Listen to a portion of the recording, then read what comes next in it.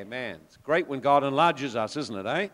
It's always good to be enlarged. We're in a season now where God is enlarging us, and enlargement has two forms. It's external. You grow, things change, things increase, things get bigger, business grows, your influence grows, you get promoted. Now, those are the external things, but always external enlargement is preceded by internal change. And so right now, whether you're young, whether you're old, God is calling you to be willing to change on the inside. I want to just pick up that story of David, and we've been looking at the seasons in David's life. We've been following through the theme, the making of a king. And I want to just share tonight related to that. I want to just stop and look at an incident in David's life. And I want to just tonight talk about courage to continue. Courage to continue. So we're going to go back where we started. We're going to start the same place each time, because if I keep repeating the scripture, you'll find you'll remember it. In Acts chapter 13. So let's go back into Acts chapter 13. Acts 13. See if I can find it here. Acts chapter 13. And this is what the Bible says concerning David. Now, this is God's commanding him. It's not like someone wrote this about him. It says in verse 22, I have found David, the son of Jesse, a man after my own heart, who will do all of my will. So we see the first characteristic that made David the man he was he had a heart that longed to know God intimately. God, what do you like? What do you delight in? What is in your heart? What are the things that you think about? And so he pursued God. He was a man of intimacy with God, a man who pursued God. And if David could do it, we can do it too. David, when he had time alone, when he was just a young person up to the age of 17, established in those 17 years a track record of reaching out and connecting with God. He made the pursuit of God his personal priority. Now, I know many of you young ones, you're doing courses at school, all of those kind of things, and they're all really helpful for you. But listen, the pursuit of God will carry you through to your destiny. There is nothing you can learn at school that will actually take you to the God-given destiny. The only way that you can reach your God-given destiny is if you connect with the one who created you, develop intimacy with him. Intimacy takes time. It's time spent praying, time spent pouring your heart out. It's time spent reading the Word. It's not found in a meeting. It's found at home alone. And then when you come into a meeting, you find already, before anyone else has even started, your heart is arising to connect with God. You've practiced it. One of the things you find when you begin to practice engaging the presence of God at home, it becomes like a track built into your inner man. And it becomes easier and easier and easier to just suddenly lock in and engage the presence of God. But if you've never made it a habit, to pour out your heart and begin to learn how to reach into the heart of God, if you never do that when you're young, you find it gets more and more difficult as you get older. You have much more stuff that's caught into your life. So David, when he was a young man, pursued God. Second thing we saw in the scripture here is he said, I know David, he's a man after my heart who'll do all my will. So David was a man who not only sought what God wants, he actually was happy to do what God wants. So in verse 36, David, after he'd served his own generation by the will of God, fell asleep. So the second thing we see about David, not only was he a man passionate to know God intimately, he didn't just spend a lot of time praying. He actually was a man who influenced and changed a nation. It says he served his generation. So every generation, including this one, is looking for a man or a woman who will get to know God and then fulfill what God says to do. Now, that could be that you reach your friends for Christ. Could be you start up some kind of thing that helps gather them up. You may start some kind of program that touches people's life. Who knows what it'll involve for you. Every one of us has got a unique way of expressing the will of God in this generation. But the key thing is that we do it. Now, I want you just to look with me at a couple of verses, and we're going to go back into the Old Testament to David again. I want you to pick up in Hebrews 6, verse 12. The TV man hasn't got that one because I just threw it in. And Hebrews 6 and verse 12, he says this. He says, don't become sluggish or lazy, but imitate those who through faith and patience inherit the promises. Don't become a slacker, in other words. I like that kind of word. Don't become a slacker. So obviously he's writing to Christians. It's possible to become a slacker. Tell the person next to you, don't become a slacker. That's good counsel. That's good advice. Don't become a slacker. Slack is a person who's lazy. They're waiting for someone else to do it all. It says, but rather, notice this. It says, be followers or an imitator of certain kinds of people. Now, young people, there's a great tendency to follow the crowd. Have a look really what you're following and where it goes. Just think through what you're following and where that leads to.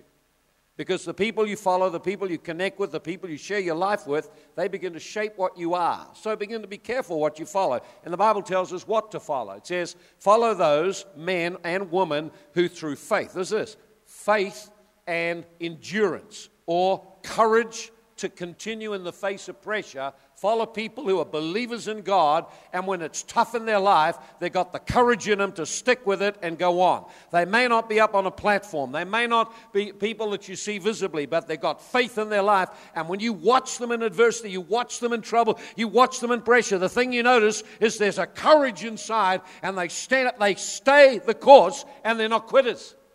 I've had years and years of people, and when the pressure comes on them, they quit right at the crucial time.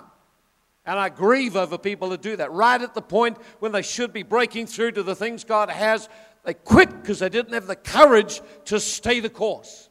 And one of the things that helps us stay the course is you have people you look to and model your life on who've got faith. They believe God and they have courage to stand. You watch them when times are tough and you hear them still praising God. They still continue, and a year later they're still there serving God.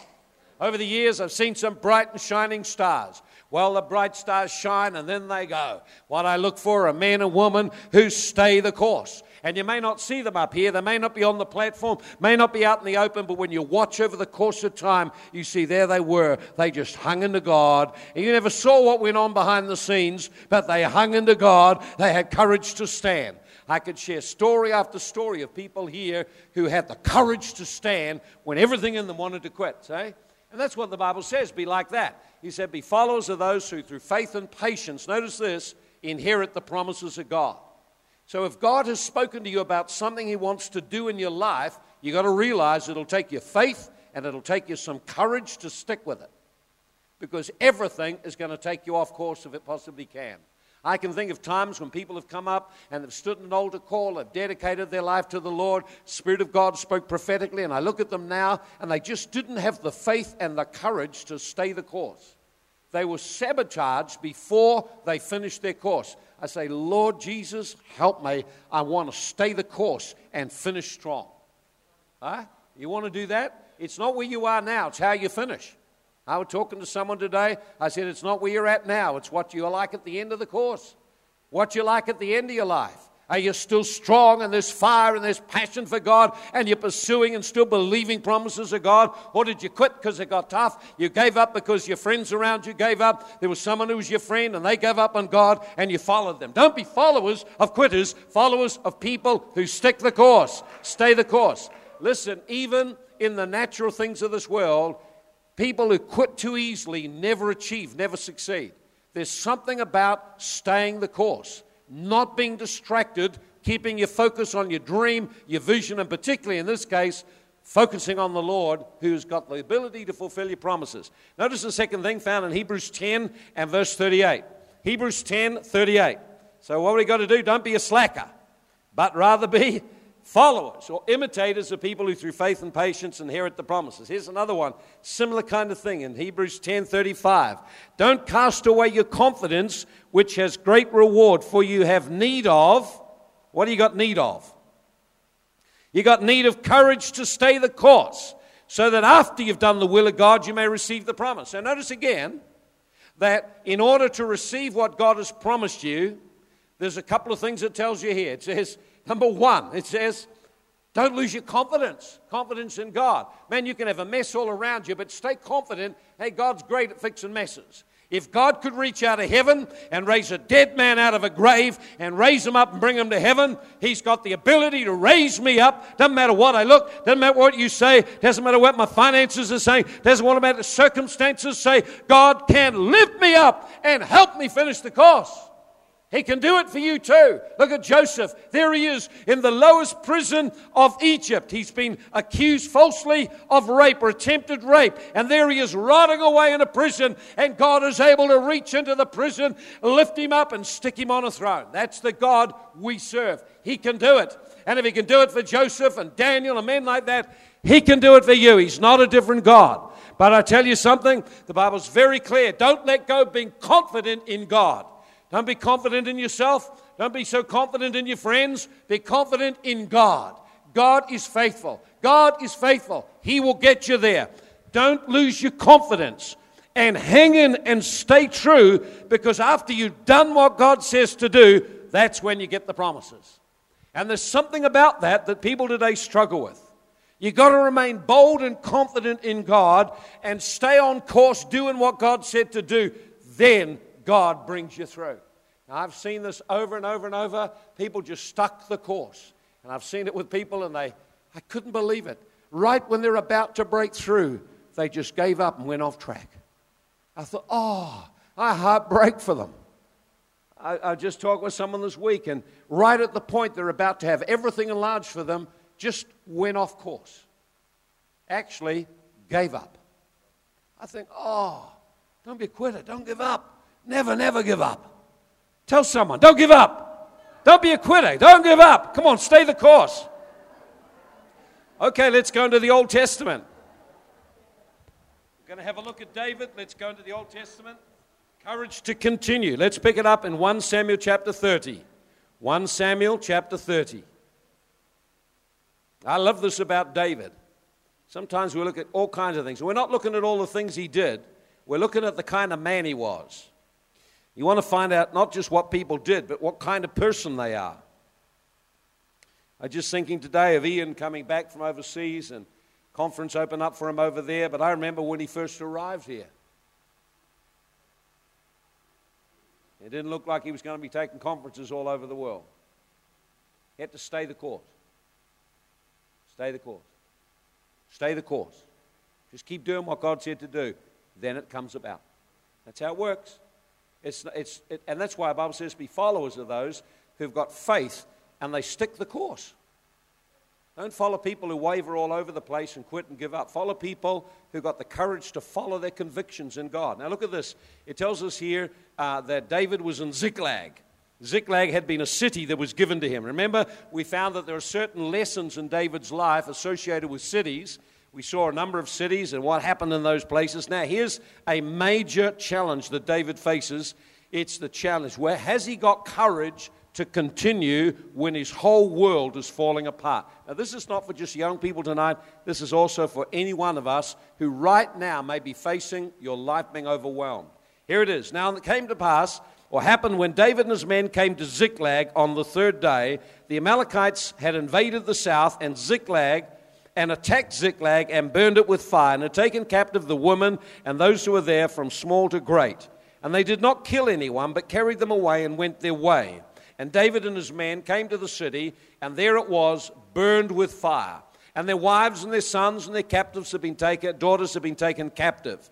And David and the people who were with them lifted up their voices and wept until they had no more power to weep. And David's two wives, Ahinoam the Jezreelitess and Abigail the widow of Nabal the Carmelite, had been taken captive. And David was greatly distressed, for the people spoke of stoning him. The soul of the people was grieved, every man for his sons and daughters. Now, you see here, David is in a crisis. He had no warning a crisis was about to overtake him. Absolutely no warning. What he'd done is he'd gone out on a raiding party, as he'd always done. The soldiers, there were about 600 of them, went out. They were all armed and they were ready to go and conquer some areas of land. And when they went away, they left the city behind them. They left the city of Ziklag. And in that city, they had their wives, their children, their finances, their TV sets, their computers. They had everything that people have. They were all there. And David, I guess in his heart, trusted, because he was serving the Lord, that the Lord would look after him in that situation. And so they went out on a raiding party, and about 3 days later, they returned to the city. And I want you to try and imagine what he must have felt. Remember, we're looking at what was in his heart and how he conducted himself. We're looking at what kind of type of guy he is. Then you want you to think about something that you're going to have faced or may have faced in the past. When he came back and he looked, as they drew near, they would have seen a column of smoke rising up. You ever seen a city on fire? I've seen a city on fire. When a city's on fire, there are columns of smoke rising up into the sky from every burning building. When I stood in India in 1984 and there was a riot in the streets, I stood on the roof of a house, and as I looked on the roof of the house, as far as you could see, every direction, there were columns of smoke rising up from burning buildings. It's a most incredible experience to be there and see that a city is on fire. And the Amalekites were a very, very violent people. They were known to wait and just hang on in Moses' day and pick off the people of God. They were horrendous people. Saul was challenged to go and kill them, and he never did. And so now these Amalekite hordes had come up. Now they were a violent people. It's hard for us to kind of imagine that. You imagine now, say a motorcycle gang has gone into town and has absolutely destroyed everything that's there. Not only did they just smash the windows, smash the doors, smashed everything that was precious, they just looted the place. Now, when a place has been looted, everything's just pulled out. There's no respect for property. They just tear stuff around. They're looking for money, looking for gold, looking for silver, looking for valuables, and looking for people. And these cruel people gathered up, and they saw that there were just women and children in the town. They gathered up and took every woman, every child, every son, every daughter. They herded them all up. Can you imagine the panic in the families surrounded by an army like that? And then, as they were taken out of the city, they went through the city, burning it to the ground, razing it to the ground. Now, can you imagine what it's like to have been there, to have been captured like that? There's no one to protect you. You've been carried away by an enemy army. You know what's going to happen. They will be raping and molesting the women and the children. They'll be forcing the young men to just serve them as slaves. They're dividing the people up, so this one belongs to this one. No, this one's mine, and they're beginning to argue and fight. They've got the wine and the alcohol. You can imagine what would have happened within a day or two of them taking everyone out of the city. You get the picture of what this is like. So David now, as he approaches the city, looks, and the city he expected God to look after now has been devastated. Everything has gone. Now, don't think that David didn't feel deeply about it. The Bible says they cried and cried and cried until they had no more tears to grieve. So we see here he faced a major setback, a major disappointment in his life. How do you handle setbacks and disappointments? It's valid to grieve. Part of what we do, because we're human, we just grieve. Have you ever had a setback? Have you ever had a disappointment? Something you were looking forward to and it just never worked out. Something that you had hoped would be there and it just fell apart. Something that you valued and someone just destroyed it and treated it like it was nothing. There is a grief comes with that. David and his friends wept. Now here, this is a hardened soldier, and what is he feeling?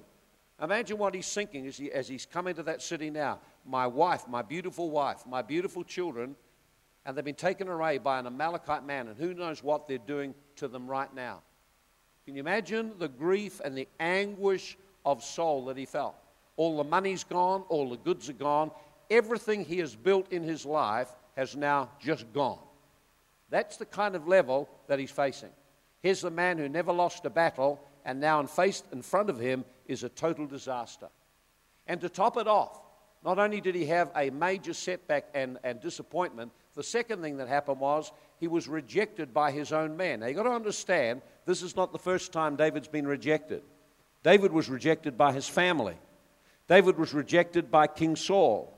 David was rejected by the nation.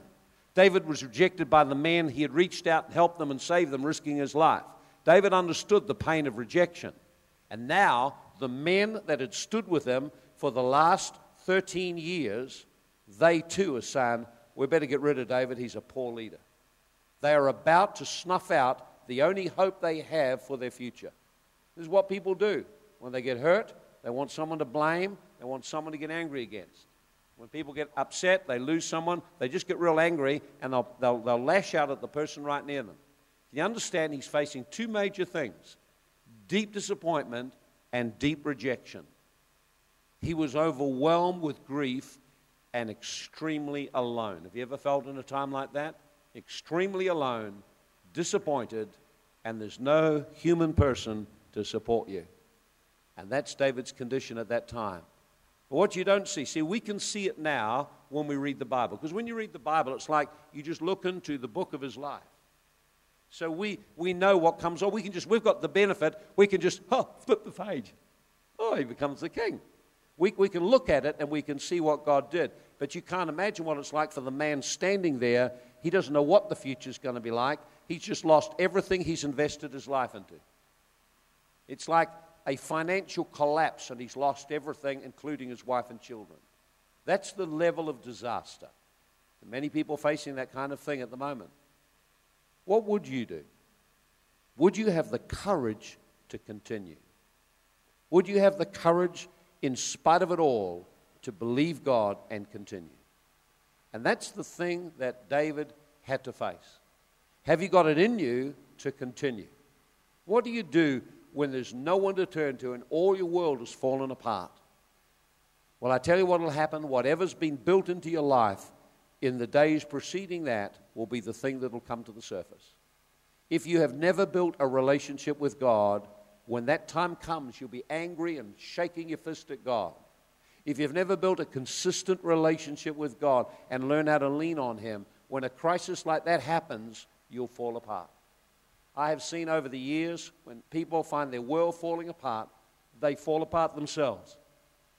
They begin to be angry. They blame the church. They begin to blame God.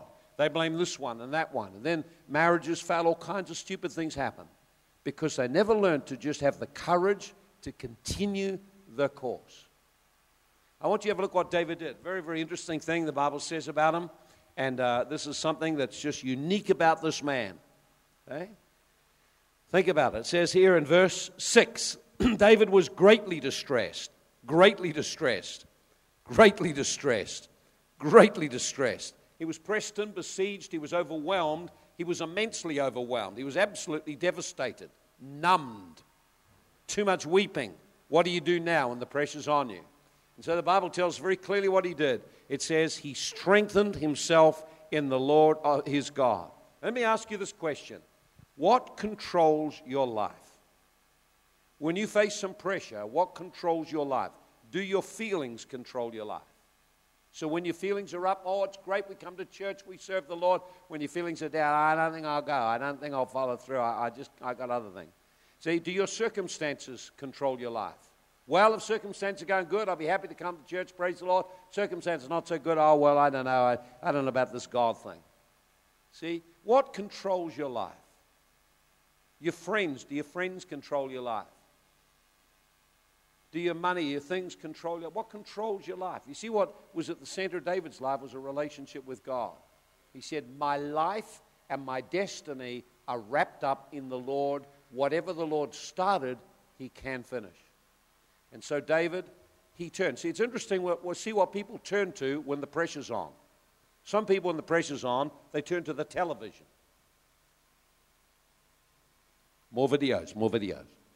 See, some people, when the pressure's on, go on the internet. Click, click, click, click, click, click, click. Some people, when the pressure's on, start to smoke. Some people, when the pressure's on, start to drink. Where do you go when the pressure's on? Where do you go when you find that you're in adversity? It says where David went. And that's what made him unique. That's the thing about him. In the midst of pressure, when it looked like even God had let him down, there's no person to support him, it says he strengthened himself in the Lord his God.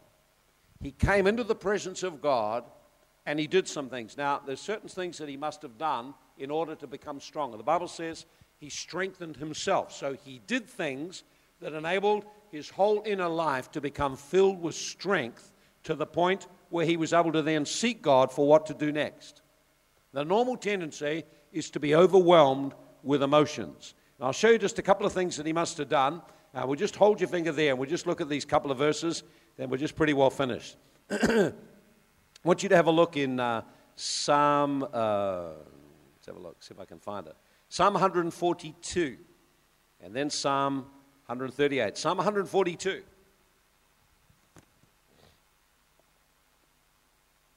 There it is. Verse 1, I cry out to the Lord with my voice.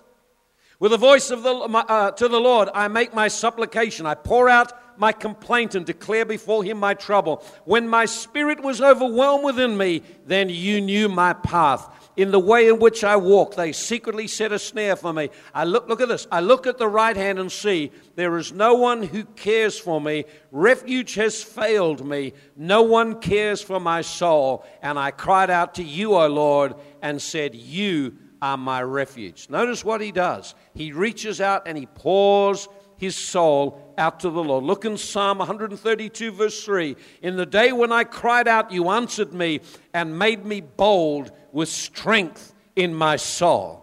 I want you to see the first thing he did. The first thing he did after he'd cried all these tears out, he went and he poured out his heart to the Lord. Now, it takes something to do that. Sometimes we just shrink our emotions down on the inside and bottle everything up and become like a raging thing. He went before the Lord and he just began to weep and weep and weep and poured out his concern, his fear, his loss. And then he said, Lord, you are my refuge. And in this you get a key how to deal with stuff that's tough.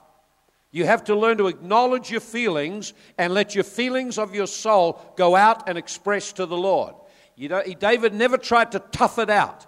He actually opened his heart and he poured out his complaints, his sorrows, his difficulties. He was overwhelmed, and the first thing he did was acknowledge how overwhelmed he was and let his heart just weep before the Lord. I could see him on his knees weeping and weeping and weeping and sharing with God how he felt about it. And then once he had shared how he felt, he began to arise and declare, Lord, you are my refuge. You are the place I go. You are the strength of my life. My life is in you. My strength is in you. My hope is in you. And he began to declare his relationship with God and the promises of God. Lord, you said you would bring me to the stage where I would be the king. I believe your promise to me. I believe your word. And he would take the words of God and bring the words of God back before him. Number one, he poured out his emotions and heart. Number two, he began to declare the promises of God. He began to declare God's faithfulness. He reminded God of what he'd said. And strength began to come back into his spirit. You say it's not what the people around you are doing. It's what God says and God is doing. God is faithful no matter what is happening. Now, of course, if you've never proven that God is faithful, you don't really know that yet. And so long before David came to this crisis, when David was just a teenager, David had learned to lean on the Lord, express his feelings, express his needs, begin to reach out and lean upon the Lord. When David got to this point, he had a whole track record of times he'd leaned on the Lord and God had delivered him out of a mess. And so he could go back and remind himself, God, I remember when you delivered me out of that. Oh, yeah, that was great. Man, I was overwhelmed then. Boy, you got me out of that. He went another time. Oh, God, you got me out of that too. Oh, wow, you got me out of that situation. Man, Lord, you really got me out of a whole heap of things. I'm confident you will get me out of this one here. And he was able to strengthen himself. You can strengthen yourself in praying in tongues. You can strengthen yourself confessing the word of God. You can strengthen yourself as you begin to praise the Lord for the things he's done. You can strengthen yourself thanking the Lord for the way he's helped you in the past. You can strengthen yourself remembering what God has done. But friend, if you don't strengthen yourself, what are you going to do? Now, it's wonderful to have people around us who can stand with us. It's important to have supportive relationships. But there's a part of your life which is the secret part when it's just you and God. And will you lean upon him? And when you've leaned upon him, you know what he'll tell you? He'll then tell you what you need to do. He says, then David inquired of the Lord. After he had got back into a place of confidence and encouragement, then he was able to say, Lord, give me some wisdom here. What should I do? Do you want me to follow them all? Do you want me to leave it? Shall I pursue? That's an amazing question. What would you want to do? You want to get in your car, go down there and find these people and get your family and your goods back? He said, Lord, you show me what I should do. That's tremendous trust to stop the natural impulse of wanting to go out and smash these people up and to ask God, what do you want me to do? And the Lord said very clearly, pursue, overtake, and you'll recover all. He had a word, a mandate that gave him faith to be able to shift all these leaders, stand up, and begin to change that circumstance around. What changed it was, in the midst of a crisis, a man knew how to lean on God and get a word from God to shift that situation around.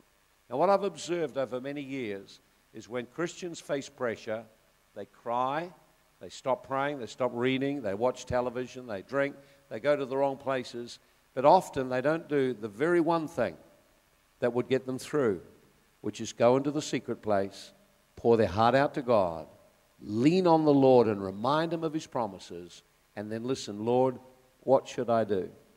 I can remember being in many different situations, and I didn't know what to do. We came to the place of grieving, and I waited on the Lord, and then He gave me exactly a word, exactly what to do. And I followed it to the letter. And the whole situation turned around. I can remember there was a season in the church when the Spirit of God had moved, and everything was in turmoil and upheaval because issues in people's life had come up, and foundations of the church were being shaken, and what we'd built was having a good shake. I remember being through that time, and I remember going there and weeping before the Lord. And He told me very clearly, He says, don't try and fight this battle. He said, lean upon me and learn to rest in me, and I will direct you exactly what to do. And now you see today where we are. We've come way out of that whole situation. We're in a whole different place now. You see, God can do it.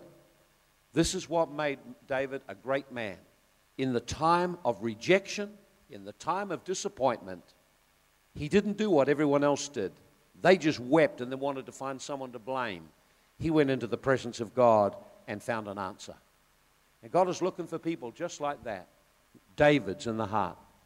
Young man, young woman, that when the pressure's on, they've already established a track of coming into the presence of God. They know how to pour their heart out and how to stand on God's word. They've got a history growing behind them of past victories. And now, right now, they're poised, ready for their greatest challenge. Within 7 years of this particular battle, David became king over the whole of Israel, and all of the promises of God began to be fulfilled in his life. You never know that the crisis you're facing now is not the decision point of whether you take hold of God's promise or whether you let it go. Be followers, don't be lazy, don't be a slacker, don't quit, don't give up, but be followers of those who through trust in the living God and steady endurance, doing what God says to do, obtain the promise.